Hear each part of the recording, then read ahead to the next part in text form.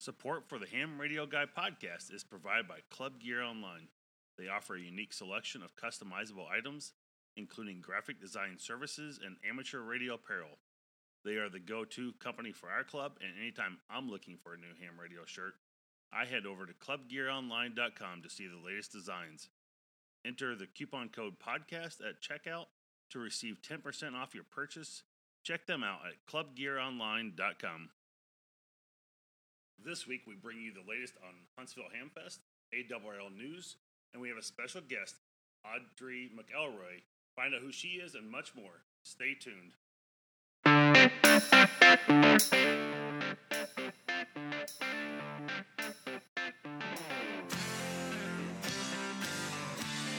Hello, and welcome to the Ham Radio Guy. If you like this podcast, hit that subscribe button and follow me on Twitter. I'm your host, Marvin W0MET. On our show today, we have this year's award winner for the Young Ham of the Year 2022. The Young Ham of the Year award was inaugurated by William Pasternak, WA6 ITF, in 1986, and upon his passing in 2015, Bill's name was added to the award as a memorial to his commitment in recognizing the accomplishments of young people to the amateur radio service. Today, we welcome Audrey McElroy, KM4BUN, to the program. Good morning, Audrey. Hi there. Happy to be here. Thank you for calling in, and appreciate you having taking some time out of your day to be with us this morning on this Saturday morning. Yeah, absolutely. So you've been awarded the Young Ham of the Year award, which will be presented in just 2 weeks from today down in Huntsville, Alabama at the Huntsville Hamfest. So let's start off a little bit in the back here. How did you get notified that you had won the award this year? That's a great question. So at the time, I was still finishing up my summer semester at Georgia Tech, and I got a phone call when I was working on some sort of homework. And I picked it up, and, I was told, oh, yeah, this is going to be an interview. And I'm like, oh, okay, that's not that big of a deal. And so he just started to interview me like I was one of the finalists, and that, he wanted to know a little bit more about me.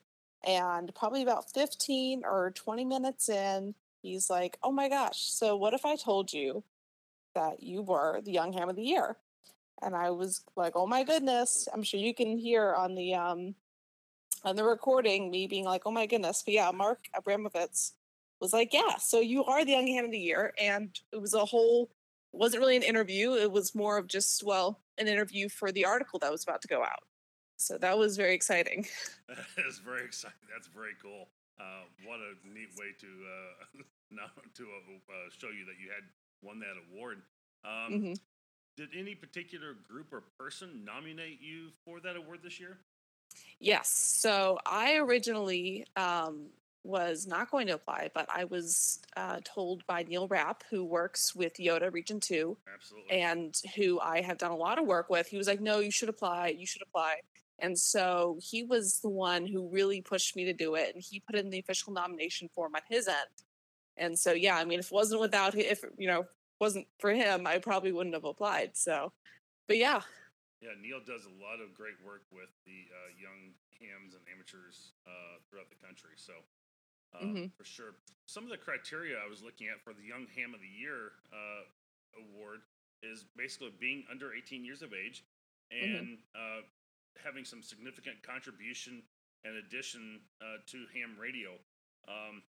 What are some of the accomplishments that you've done throughout your amateur radio experience to kind of make this happen?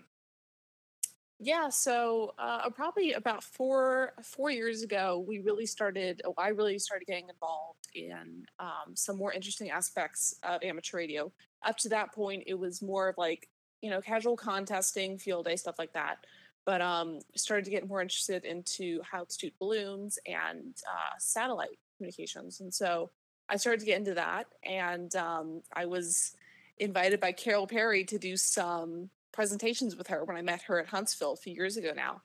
And I started to do presentations about that, but I also started to get involved in talking about how to bring more women into STEM. And personally, as a woman who is going into a very heavy STEM field, I wanted to see more women get involved in that. And so my presentations were based on bringing more women in STEM via amateur radio. And so I talked about that a lot and did a lot of outreach. I worked with the YLRL, Young Ladies Radio League, and I did some outreach internationally with the Girl Scout group in Manila, Philippines. And I also started to do work with some local elementary schools. And so bringing STEM into the classroom, launching some little balloons and stuff like that. And so I think my overall goal has been bringing amateur radio to the youth and to the women and, making the world more knowledgeable about amateur radio and how fun it could be. Absolutely. We enjoy having our, as we call them in amateur radio, YLs, young ladies always, whether you're 18 or 88, we always still call you YL. And it's good to always have them out there. And I certainly encourage the ladies in the area to that are part of our club. My wife being one of them that just got her license this year after about 20 years plus of marriage. I was able to convince her to go get her license, and she did that. So, and she works in of course, I want to step back just a second. Some people may not know what STEM is, and that's obviously science, technology, engineering, and math. For those who are kind of wondering what maybe STEM is that we're listening, and she certainly works in the science field and technology stuff, and a little bit of engineering as well. And I think she has some math also involved in what she does as a research scientist. So, but she was, she was happy to get that license as well when she did get it. So, and I continue to encourage women to do amateur radio, and it is definitely a male heavy dominated field, but some women do some phenomenal things in this field. It sounds like which you have done as well. You've had also an opportunity to do a de-expedition at some point here. I don't see exactly in your bio a little bit when that was. Kind of how, at such a young age, did you get invited to go on that de-expedition, and how was that from your perspective?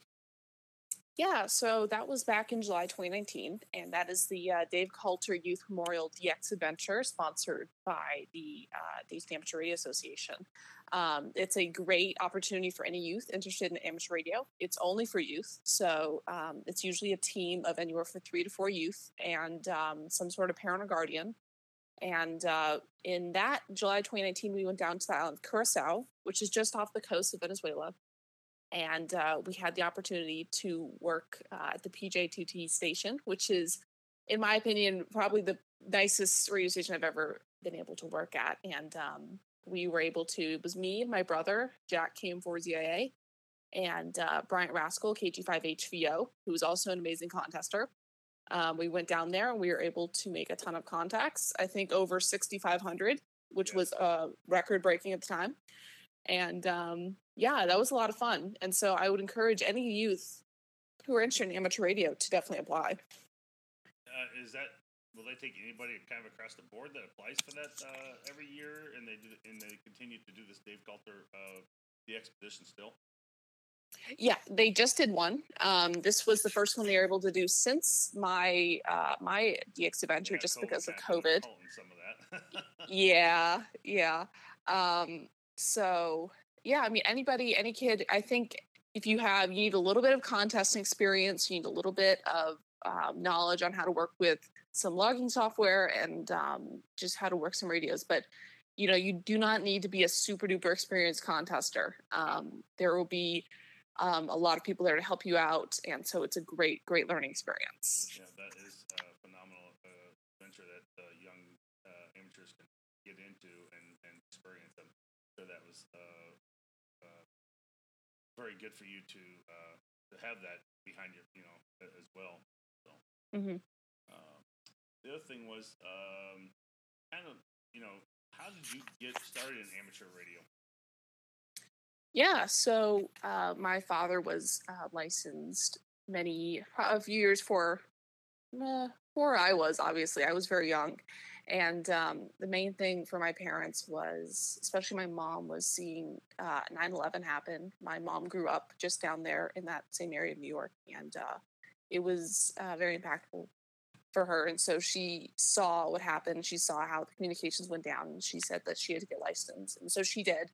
my mom has a tech license and my dad has an extra license. And so when I was little, I was out there with my dad, helping him a lot, in the hot Georgia heat, which is so much fun when, it's July and you have to run coax out to the backyard and do pulleys to put up antennas, and it's a whole thing. But so I got involved in that pretty young, and I was interested in the contesting, and I thought that was a lot of fun. But it was really mainly maybe 4 or 5 years ago where I started to take in a different direction, where I started to get really interested with amateur radio in terms of altitude ballooning and stuff like that. And are you an extra today? Yes. And how many years have you been an extra at this point? Because you're just 18, is that correct? I just turned 19 last week. Oh, happy birthday, belated. So. Yeah, thank you. So I remember I passed my extra test on the night of the 2016 presidential election. So wow, it's been that long. Oh, good. That's awesome. I did achieve my general and extra in the last 2 years myself. I was a technician level for the longest time, and it has been such a blast to be able to have the opportunity to have the extra bandwidth to play in the general and extra areas, and I really truly enjoy HF, and doing a lot of portable parks on the air has just been my absolute blast of HF world, going out there and trying different parks and stuff. Do you get out and do much portable operations? I did a couple years ago. We live right next to a mountain, Sawney Mountain, and we did a little bit of Sawney Mountain's like kind of a big hill, I guess, for people who are used to, the rest of the country. But we did a little bit of that, but we're actually just now getting back into it. My brother's really interested. He loves hiking, and so he's very interested in SOTA. Absolutely. And so he's planning out all these trips, drive north up a little farther up the Appalachian Mountains. And I'm sure he'll have a blast with that. Like I said, it's parks in the air is my thing, and it's a ton of fun. We're into, early August here, and sounds like you have just graduated the Forsyth Central High School, and you'll be moving into college this fall. And kind of, what are your plans for going into school and with STEM and a career from here? I graduated back in May. I started summer studies a little earlier than some of the fall kids at Georgia Tech. So I was moved into a dorm for about 5 weeks, and I was starting some classes. But I just moved back out, but I'll be moving in next week. So very quick turnaround time. Absolutely. But so I'll be starting fall at Georgia Tech, majoring in computer engineering, which is a great, I think, marriage of electrical engineering and a little bit of computer science. So I'm very excited. Georgia Tech not only is a great institution for engineering here in the South and throughout the world, but also they have a great radio station, W4AQL, always ranks in the tops for any contests done. And so I will be getting involved with them more in the fall. And it'll be very exciting. I plan to continue, what I've done with amateur radio, but at the collegiate level. So you're a very busy young lady at this point, so. Oh, yeah. For sure.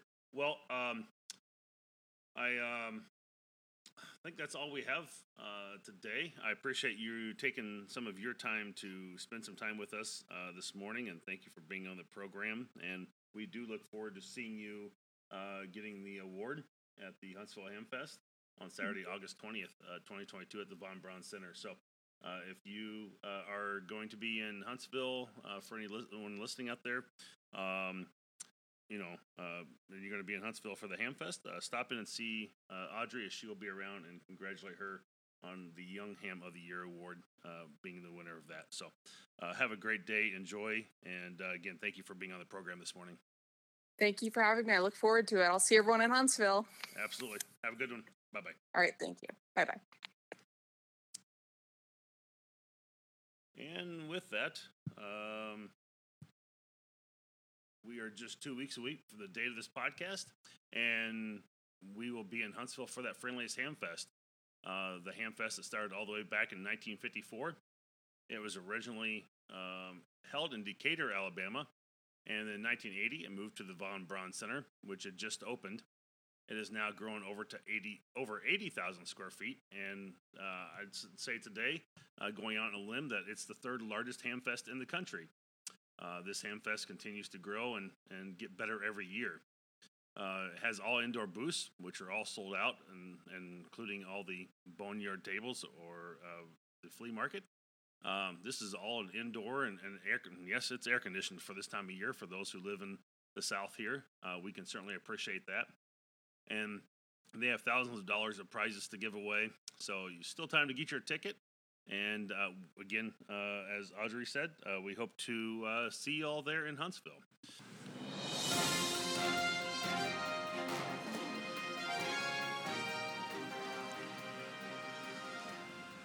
And from the news desk, the Young Amateurs Radio Club will host their first inaugural youth-organized special event from September 1st through the 15th, 2022, using the call sign WY4RC. This event is known as Worked All Zones, and operators will be activating the WY4RC stations from all 10 U.S. call zones. The different awards are available for youth operators who activate a station and for those who contact at least 6 WY4RC stations. Any amateur that is, interested in operating during the event can find the rules and additional information at the Young Amateurs Radio Club website. And this organization was originally founded back in 2017, and it is an international amateur radio club with a focus on promoting adoption and innovation in amateur radio among young people. And other news coming from Kentucky, with the recent devastating floods that we have all heard on the news, the American Red Cross and Aries in the area have gathered together, and there are over 400 disaster workers on the ground, as well as dozens more in other locations. They have provided items such as shelter, meals, and other forms of support. And the Red Cross is working along with state and municipal partners, including the Amateur Radio Emergency Service of Kentucky. The ARRL Director of Emergency Management, Josh Johnston, KE5MHV, was in touch with the American Red Cross personnel in the affected area and said ham radio volunteers were supporting Red Cross damage assessment teams with radio communications. It is a rural and mountainous terrain of the affected area, which adds to the more difficult situation. So radio communications have been very vital with Aries amateur radio operators. Aries groups from Ohio and Virginia have also been in touch with hams in the affected areas and have been on standby, ready to respond if needed. And my one last tidbit of news here, NASA astronaut, I spell this or pronounce this correctly, Kjell Lindgren, K-O-5-M-O-S, who is on the International Space Station, describes his amateur radio contact with an 8-year-old Isabella from Kent, UK, as his favorite so far. And in other upcoming news and events, September 2nd through the 14th, the Shelby, North Carolina Ham Fest will be holding the section convention.